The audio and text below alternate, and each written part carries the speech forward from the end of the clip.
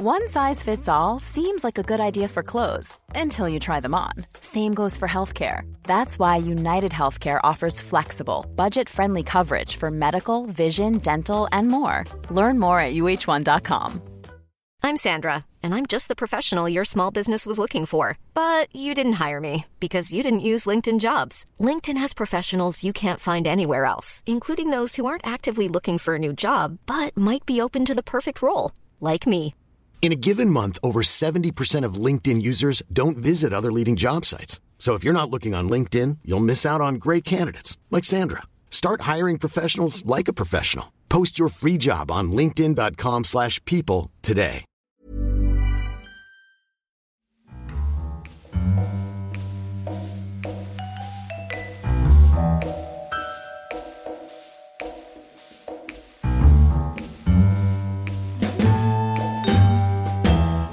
Hello, Happy New Year, and welcome to the first Curzon Film podcast of 2019. This week we'll be discussing Yorgos Lanthimos' royal comedy The Favourite and Catherine Corsini's decade-spanning drama An Impossible Love, as well as hearing from the great Mark Gatiss, who talks to us about his role in The Favourite. I'm Sam Howlett, and joining me in the royal court are two people who have been fighting over my affections all morning. Lady Kelly Powell. Hello. And Sir Stephen of Ryder. Good, sir. Happy New Year to you both. Happy New Year. Welcome back. Thank you. It's great. I'm looking forward to it. Already thinking about my top 10 for 2019. We just did this. Yeah. We just got over this one. So before you hear from us, let's get straight into it and hear from our guest this week. Since launching his career with the League of Gentlemen, Mark Gatiss has become one of the UK's most prominent actors, writers and comedians. Career highlights including co-writing Sherlock for the BBC and starring in shows like Game of Thrones, Wolf Hall, Doctor Who and The Madness of King George on in the West End. In The Favourite, he plays the Duke of Marlborough, husband to Rachel Weisz's Lady Marlborough, and we sent our very own Jake Cunningham to speak to him during last year's London Film Festival. So we are delighted to welcome Mark Gatiss onto the Curzon Film podcast, and we're talking about The Favourite, your favourite film. Yes, I haven't seen it yet. It's already my favourite film. The title alone. Yeah. It's the new one directed by Yorgos Lanthimos. He's a very productive guy. This is the third film in 4 years. Wondering, before you signed on to this, or before The Favourite crossed your desk, what had you seen of Yorgos Lanthimos before? The Lobster. And I've now seen Sacred Deer. But I knew very little about him. And he just asked to have a cup of tea with me. He was staying very close to where I live, editing his previous film, and these are my favourite kind of things because they're not auditions, they're just chats, at the end of which someone says, it's just happened to me on Christopher Robin, Mark Forster Skyped me in Cardiff, and I thought I was going to read something or something. I think we just talked about Winnie the Pooh for about 20 minutes. He said, do you want to do my movie? I went, yeah. So, and it was same with Yorgos. We just had a little chat about the subject matter, and he's a huge fan of Nighty Night, and he just asked me if I wanted to play the Duke of Marlborough, so I'd be delighted to. So that's how it happened. And if you're coming off of just having seen The Lobster and then Sacred Deer, to me they're quite worrying films, quite troublesome. That's why I said yeah. No, he's a very singular talent. I think he's a fascinating man. He's a lovely man. He's much younger than me, but really wonderfully eccentric. I found him. He's just not at all what you'd expect. He has a very quiet, dry sense of humour. Sort of looks at you in a slightly funny way, and I love the period. I think it's fascinating. It's a story that isn't really told, and yet sort of shouts out to be told. And then I thought the script was fascinating, and the central, triumvirate, the three amazing parts for three amazing women. I thought this is a really interesting project. So yeah, well that's Deborah Davis and Tony McNamara's script, and that's the first time that Yorgos has not adapted. From his own work, yes, which is a fascinating choice. Yeah, yes, and it's interesting. He said something like, he said, "I know this is a very unusual thing for me to do, but I just couldn't resist it." I think. And what do you think? Do you see anything in the script of The Favourite that you can see in, or maybe going back into The Lobster or Sacred Deer? What do you think is that through line? I don't know. I don't know if that's a very good question. I don't know if there's anything in that sense, but except perhaps the choice of it is sufficiently odd to therefore feel part of Yorgos's output. Yeah. It's a sort of screech turn. He's not done what you'd expect at all. Yeah. Which in that case fits entirely with his back catalogue. Yeah. And as a writer yourself as well, is there anything that you might pick out of this script, or any script, I suppose, that instantly turns you onto it, like a few pages in, something about maybe the dialogue and the favourite or the setting that instantly you want to latch onto? I think it was the sense that it wasn't going to be just a big, straightforward period drama. And actually, I've not seen it, but looking at the trailer and the fact we shot it in natural light, and stuff like that, it was like, this feels like Barry Lyndon. Yeah. It invokes something different, very cinematic, but also, I think just the unusualness of the period. In fact, this is an interesting story. Angels, the costumiers, I think. We had to go there for a few things, I think, but mostly Sandy Powell made them, and Angels were over the moon because no one ever does Queen Anne, and now that someone's done it, those uniforms, those red coat uniforms, etc., they'll last for about 50 years or 100 years. It's like, finally someone's done Queen Anne, we can do those again. I think it was the unusualness of it. I think it's not just it's not Henry VIII again or anything like that. It's a fascinating period. And it's something that I really don't know much about. And Queen Anne is furniture. That story is, she was a short-lived monarch. It's kind of tragic, the 17 miscarriages, and she had a pet rabbit to represent every one of her dead children. It's all true. That's extraordinary stuff. But more than anything, this power relationship is incredible, and that Sarah Churchill was effectively running the country. She was an incredible woman, and then that authority is challenged by this interloper. Yeah, it's a story that resonates because it still sort of happens. It does not I don't mean in royal circles, but in politics. There's a sense of there's a court, isn't there, around any prime minister or president, and people fall out of favour and people become new favourites, and I think that it just means it feels resonant to us because we can recognise ourselves in it. And what's really interesting is, it seems mad, but how often have you seen a period drama that has 3 leads that are all female, Absolutely. But aren't relegated to a housewife or that a was cook? A hugely impressive thing to me, that I thought, I've not seen this before. And none of them are supporting. No. It somehow has 3 leads. Yeah. That's the story. That's why, the blokes I just go off and fight the Battle of Blenheim. Yeah. So Marlborough yourself, you're adorned with this quite fantastic outfit, this wig, and as you said, people might, if they just spotted you in costume, they might think this is another stuffy period drama, but it's quite maniacal. It's quite chaotic at times. I wonder what that energy was on set. Well, it was a very interesting experience because we filmed it at Hatfield House, which I filmed it about 35 times. And in fact, Yorgos said, I think initially there was a plan. He very much wanted it not to be the familiar locations, but I think it's just budget and the usual things come in. But again, he shot it very interestingly and not at all what you'd expect. So it was a very creative environment. Lots of interesting things. In fact, there was one thing I remember distinctly. I come in to see Rachel Weisz to say goodbye because I'm going off to war, and it was on me. The camera was on me from some distance, and Rachel was in front of me, and I naturally adjusted to find the camera because that's what you do. And Yorgos came in and said, "No, don't worry about that. Don't worry about that."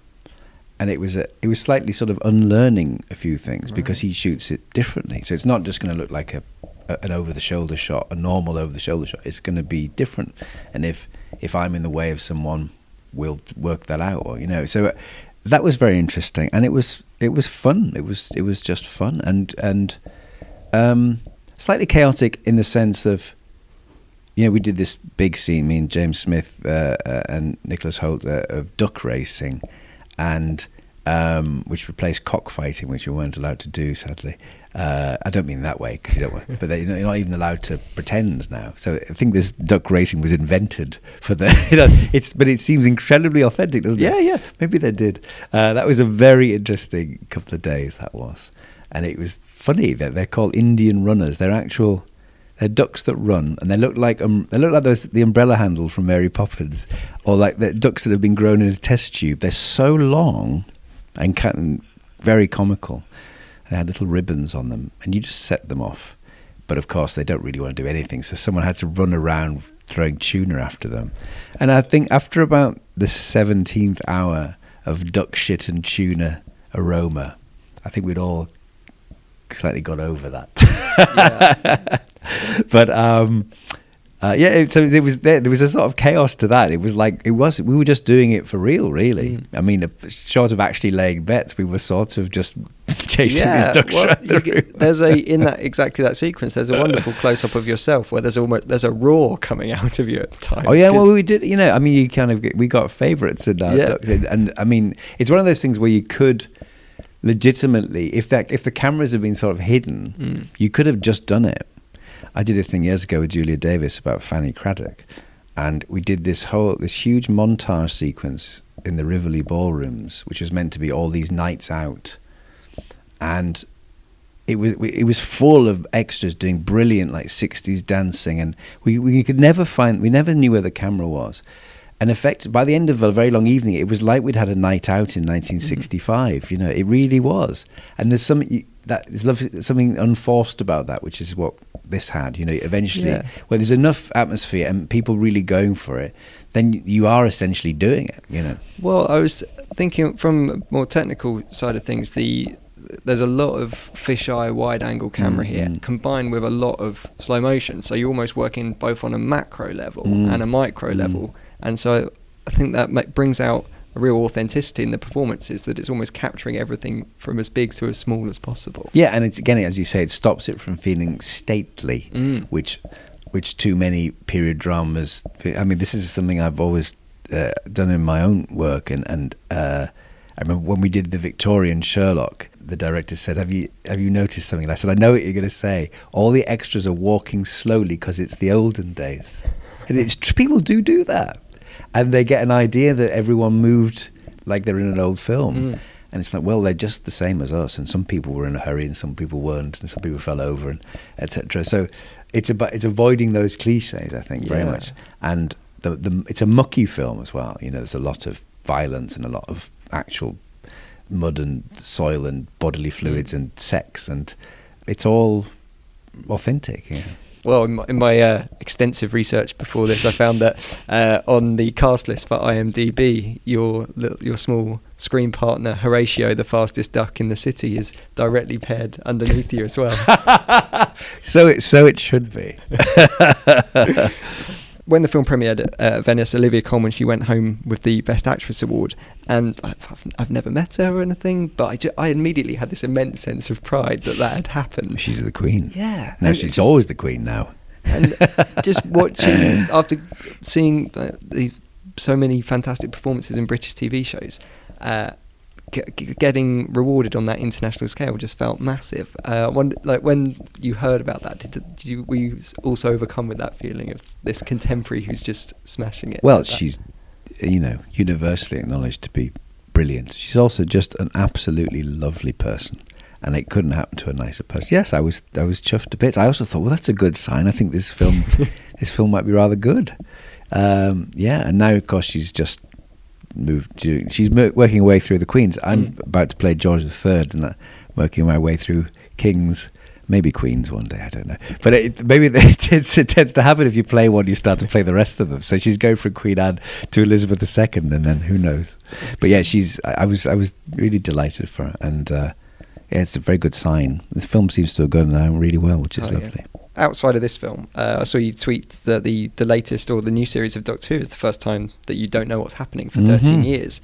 After being inside the workings of huge fandoms like Hugh and Sherlock, what is it like to actually go back to just being a fan? It's lovely. I mean, I got a bit cross this morning because I found out the titles of a couple of the upcoming episodes, and I don't want to know anything.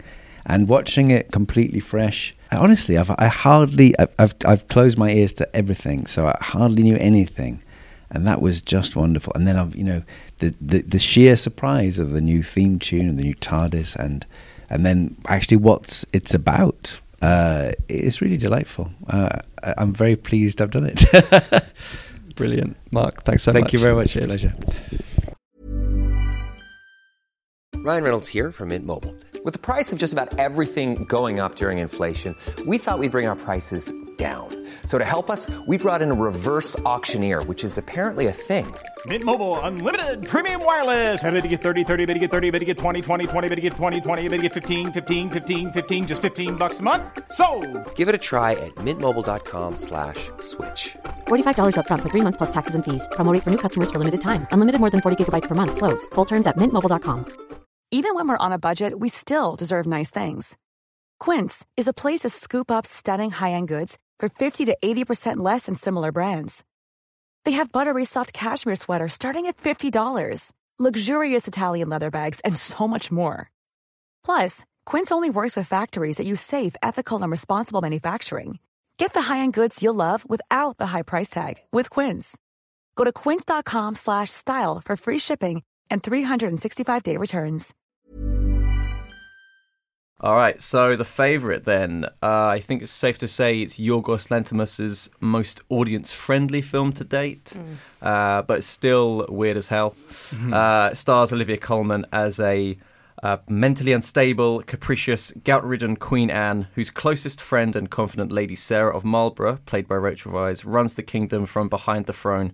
But this arrangement is threatened by the arrival of Sarah's cousin Abigail, played by Emma Stone, who begins a bitter rivalry with Sarah and battles her for the Queen's affections.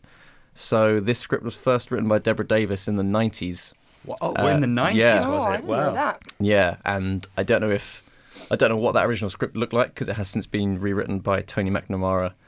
But it's, I don't know what shape it would have taken in the 90s, a film like this. It's really difficult to tell. Yeah. I mean, it's still got that Lanthimos kind of stamp all over it. Well, that's what's so interesting, and that's maybe where we should start with this discussion. So let's talk about it as a Yorgos Lanthimos film. This is the first film he hasn't written that he's directed.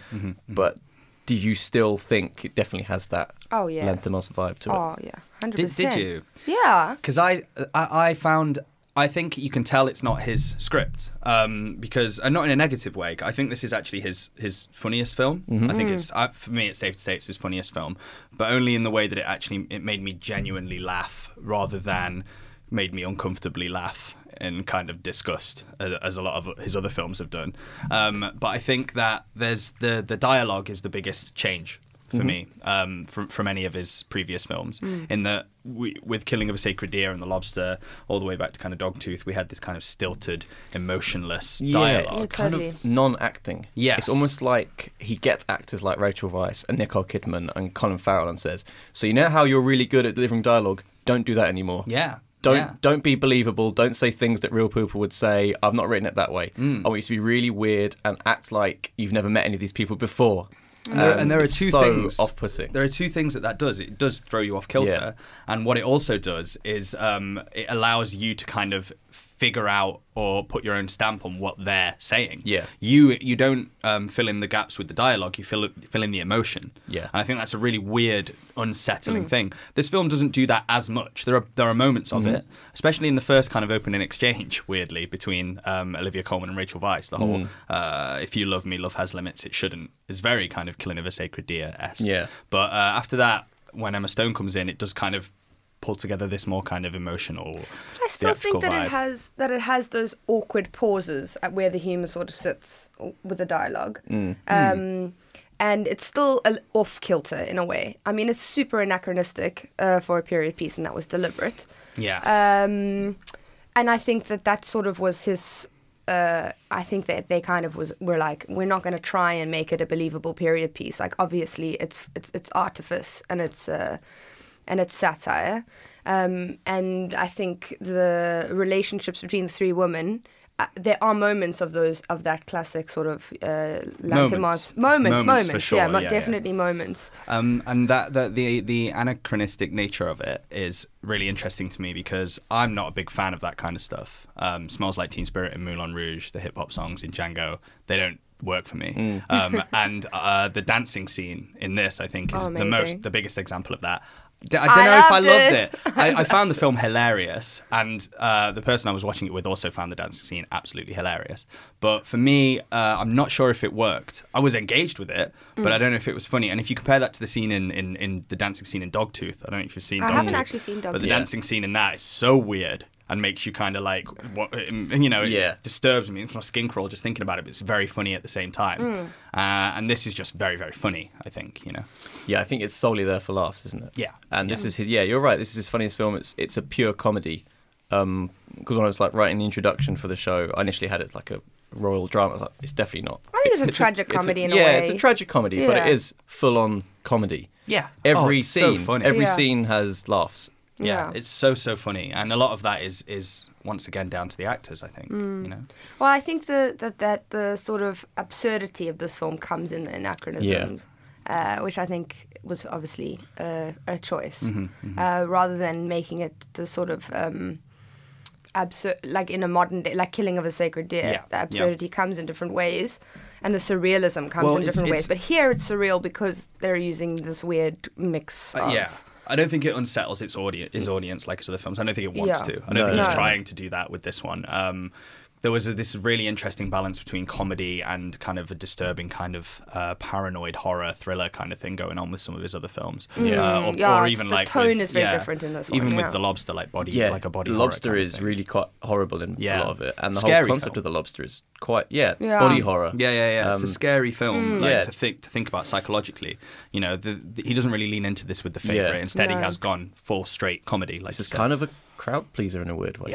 But it pleased me. Yeah. I thought it was a Totally, really, really pleasing film. And it's still a really good film. We saw it in pretty much saw that screening at Curzon Soho, like a Saturday afternoon, and everyone was loving it. Yeah, big laughs. Yeah, really big laughs. What got the biggest laugh? The dancing did get a huge laugh. Good one. Yeah. People loved lines of dialogue. The People duck love race. them. People love the duck racing. I really liked the thing that made me laugh the most was when he says you should be stripped and whipped, and she says like, "I'll be waiting." Yeah. Turns around and she's like, "Oh." Exactly. Nicholas Holt. No, I was going to say Nicholas Holt. Yeah, got he's a lot of so laughs. good. He's really good. He's The funniest really person in this, incredible. maybe. Actually, I reckon. Yeah, he's so funny. Yeah. I'm not the biggest fan of Nicholas Holt, Right. but I think with this, he knocks it out of the park. It's so funny. His facial expressions, his campness, his insistence that Joe Alwyn wears a wig to seduce. It's hilarious. Yeah, Thinks it's but all sexy. that kind of stuff. Yeah, I'm glad it got some good big laughs though. Yeah, it's really good. Yeah, really big laughs. It was good. So let's talk about those great performances then. So you've got three women that pretty much share screen time, I'd say. Yeah. I don't think I'd call any three of them supporting actress. I don't know, mate. I don't know. I feel like it's Emma Stone's arc. The film is Emma Stone's arc, but I could be wrong when I say that. But I feel like it could easily be all three. Well, because you messaged me last night. yeah, what did you message me? I said that I was word for word. I said that I was going to be standing Emma Stone as the best performance in this film, and I truly believe it. I think that all three of them are excellent. I do. I think Olivia Colman slots effortlessly into the role of the Queen. With very little regard for her kind of physical appearance in it as well. She just looks gross at times. Yeah, very really much committed. so. The cake. The cake is amazing. Horrible. But yeah, the reason I think it's Emma Stone's film and the reason I think she kind of walks away with the best performance is because I was kind of taken aback by how vicious and kind of unnerving she was. Because she's obviously a great comedic actor, we know that, through a lot of the films that she's done. And I think the kind of physical comedy and timing comes very naturally to her. Yeah. But what I didn't expect was for her to be using that kind of amazing face that she has to give so many different kinds of performances in this film. Because the film is about performing as well. It's about kind of course, the manipulation. performance of, exactly. And I think she does it so well. And again, is someone that I think has very little regard for her physical appearance in this film, where she contorts her face a lot and things like that. And for me, her arc is the most interesting one, and the most... but it's the most classic as well. Yeah.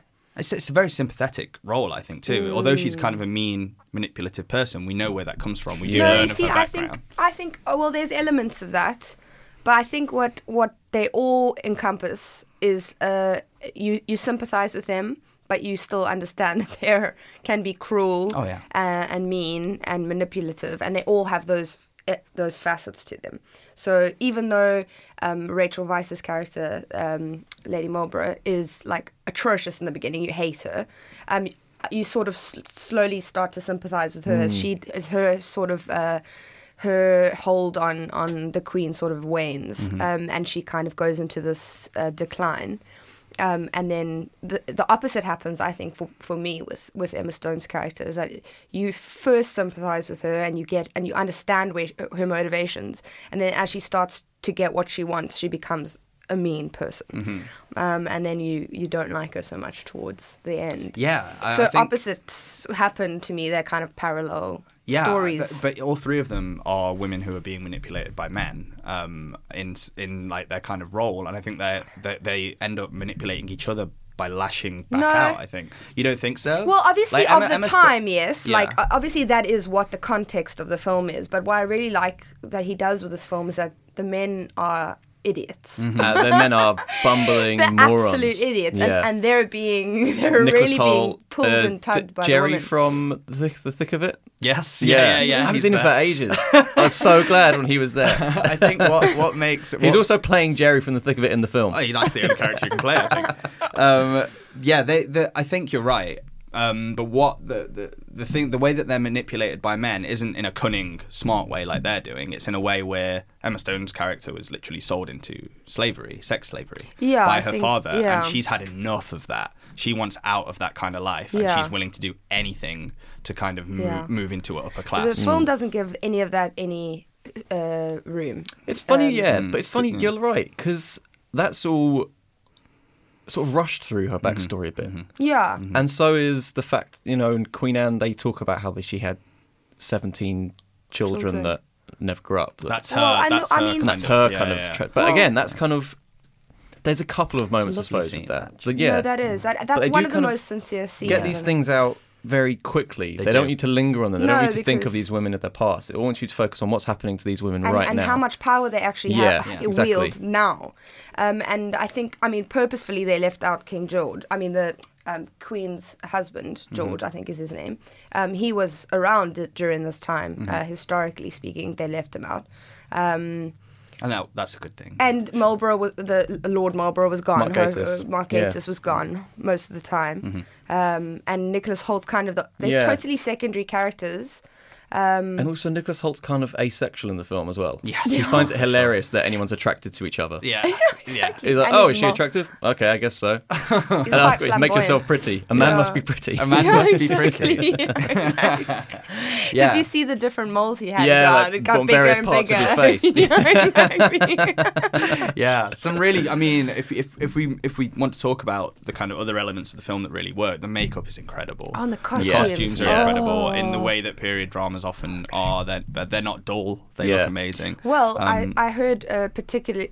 I heard that Sandy Powell specifically designed the costumes to have with modern fabrics, with contemporary fabrics. So she said the shapes and the cuts of all the dresses were true to the period, but all of the fabrics were contemporary fabrics. She used African prints in some of them. That's and really it's interesting. it was like purposefully done. That's what I mean is like the film is purposefully contemporary. Yeah, it's a mix many of ways. authenticity and inauthenticity, exactly. which is really interesting. Exactly. But as well as that, the lighting I think in the film is stunning in parts. Seeing it, I saw it at Curzon Mayfair last night, and the kind of inky backgrounds in a lot of the scenes in the depth of kind of the house with the lighting, the natural lighting just looks amazing, on the big screen. Also, what I really like about the film, and this kind of plays into the whole the fisheye lens and the contemporary costumes, this is a British period drama that is not stuffy.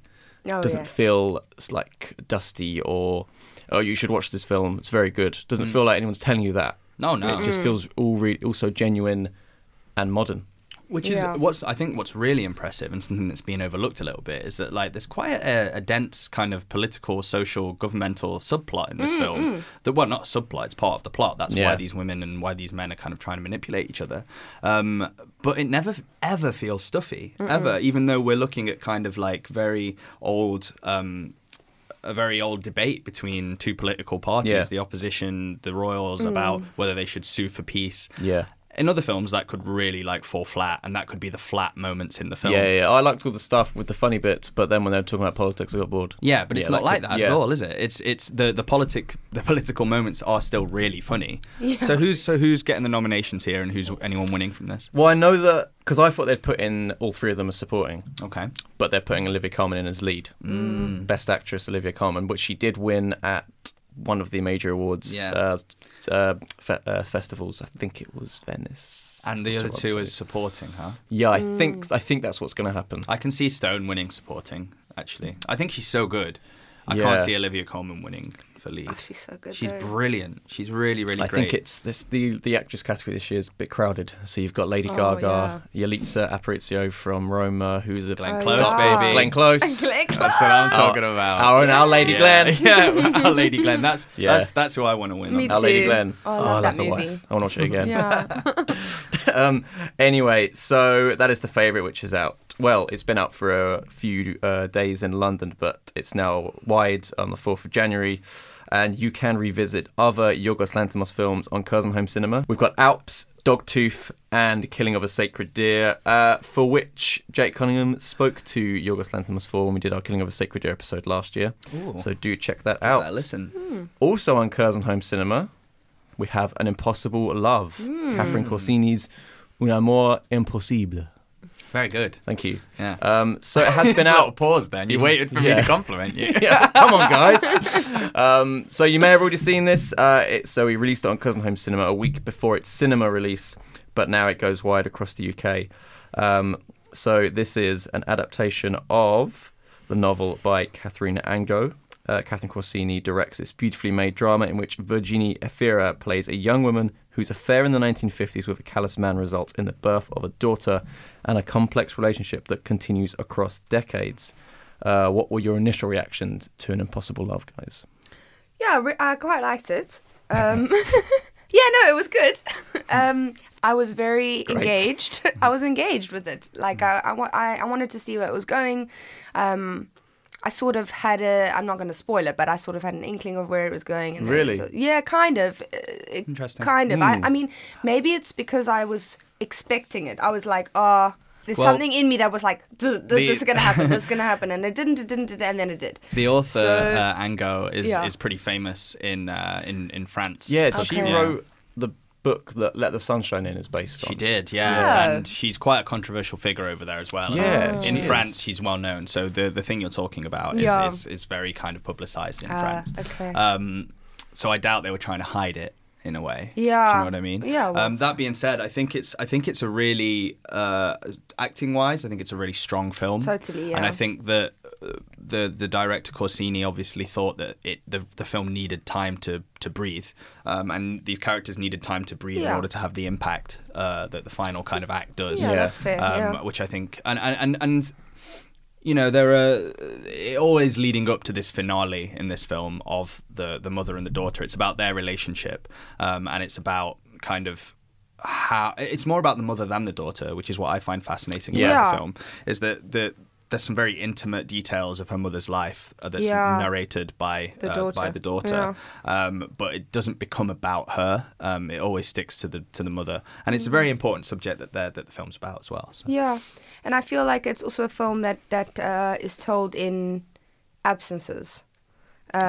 Like a lot of the drama happens, a lot of the main parts of the film, like even like the birth or like whatever it is told post facto. It's like told after the fact. So it was an interesting way of exploring that subject matter. Yeah, I saw this on a Friday morning a while ago, and I had absolutely no idea what it was about. And yeah, I really liked it. I think it's really, really like challenging. I think it's really beautifully shot. I think it looks it's got incredible. that beautiful like it's heritage. And, it feels, but without being cinema. like nostalgic or like totally. It feels of the period. Yeah. Like the first half of this film was stunning. It was because a lot of it's I think set in summer, and the French know how to shoot like the greens and blues of summer. It looks like something like the Green Ray, and the way that they shoot it. And also just how subtle the aging and the sort of the costume changes. I was going to mention the makeup, because old age makeup often looks horrendous on film. It looks so distractingly bad. Yeah. Like if a young person is like Like, I love Edward Scissorhands, but the opening when Winona Ryder's an old lady is awful. Like, her makeup is really bad. Yeah. But I wonder the if you compare her to Winona Ryder in Stranger Things now, if it would look like... Yeah. Someone should do that. But the makeup here is so... I suppose it's because it's a gradual shift, and it's a long film. So you really feel like these characters are aging in front of you. Yeah. But the way they change Virginia Fira's face... I mean...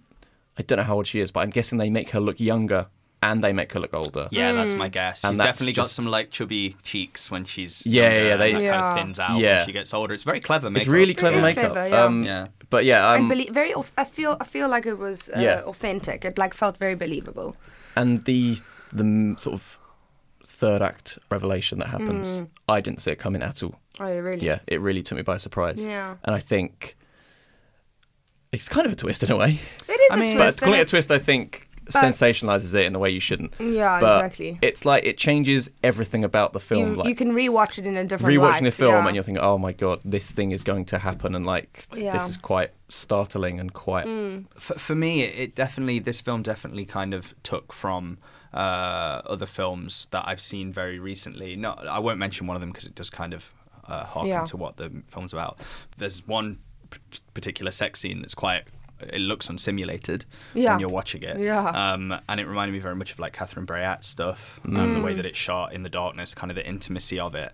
And I think that those scenes, I really like it because a lot of time people say that sex scenes aren't fully necessary in films. But for me, there's a kind of intimacy emotionally and sexually that helps you realize why this woman was so infatuated and so involved with this man, and how that kind of And his blinded grasp her on to her, a lot of yeah. things. I think it's really useful and a really well made sex scene. Yeah, I agree. Yeah. I think that's sort of indignant of the whole film as well. Just really beautifully crafted, really beautifully made, nice to look at, but also with a really kind of tough undertone. Yeah. that you And really, it pulls you in this film. yeah, it slowly. really slowly reels you in, and Yeah. by the end of it, you've really been put through the ringer of a Yeah. lot of different Obviously, feelings and. like I'm sure that the director knew that making such a long film, 2-hour, 20-minute film of a kind of emotional family drama is a risky thing to do. Yeah. She's not sitting there thinking like, oh, it needs to be 2 hours, 20 minutes. No, for sure. But I think she knows very well that by making it so long and making it slowly pull you in, it has Yeah. more of an emotional impact. Absolutely. So that is Catherine Corsini's An Impossible Love, which is out now in cinemas and on Curzon Home Cinema. But if you head over to the blog, you may not know the name Vasilis Marmatakis. Of course I do. Well, let me tell you, he is Yorgos Lanthimos' poster designer. Oh. He's designed every poster for a Yorgos Lanthimos film, and for me, if you walk on the tube or anywhere the past few weeks, you've seen those massive favourite posters with that like They're great. the beige background. good. It's so good, and like the one where they're sitting on Olivia Colman's face, like with a measuring tape. Yeah, really good. And then the Killing of a Sacred Deer posters were the black astounding. silhouette thing was Yeah. brilliant. Yeah, so cool. Yeah, so he talks us through each design for each of those films for the posters. So if you're into very that cool. kind of stuff, head over to the blog. And if you've got any thoughts on The Favourite or An Impossible Love or any other recent releases, do let us know by emailing podcast@curzon.com for next week's show, or tweet us at Curzon Cinemas. You can find us on iTunes, Acast and Spotify. You can subscribe, leave a review and a comment. You can follow Stephen on Letterboxd. Yeah, Hydra 815. You can follow Kelly on Letterboxd. Kelly P Triple E. And I'm on Twitter at @SamHowlett_1. So it's goodbye from Sir Stephen of Ryder. Au revoir. Goodbye from Lady Kelly Powell. Bye bye. And it's goodbye from me. Thank you very much for listening.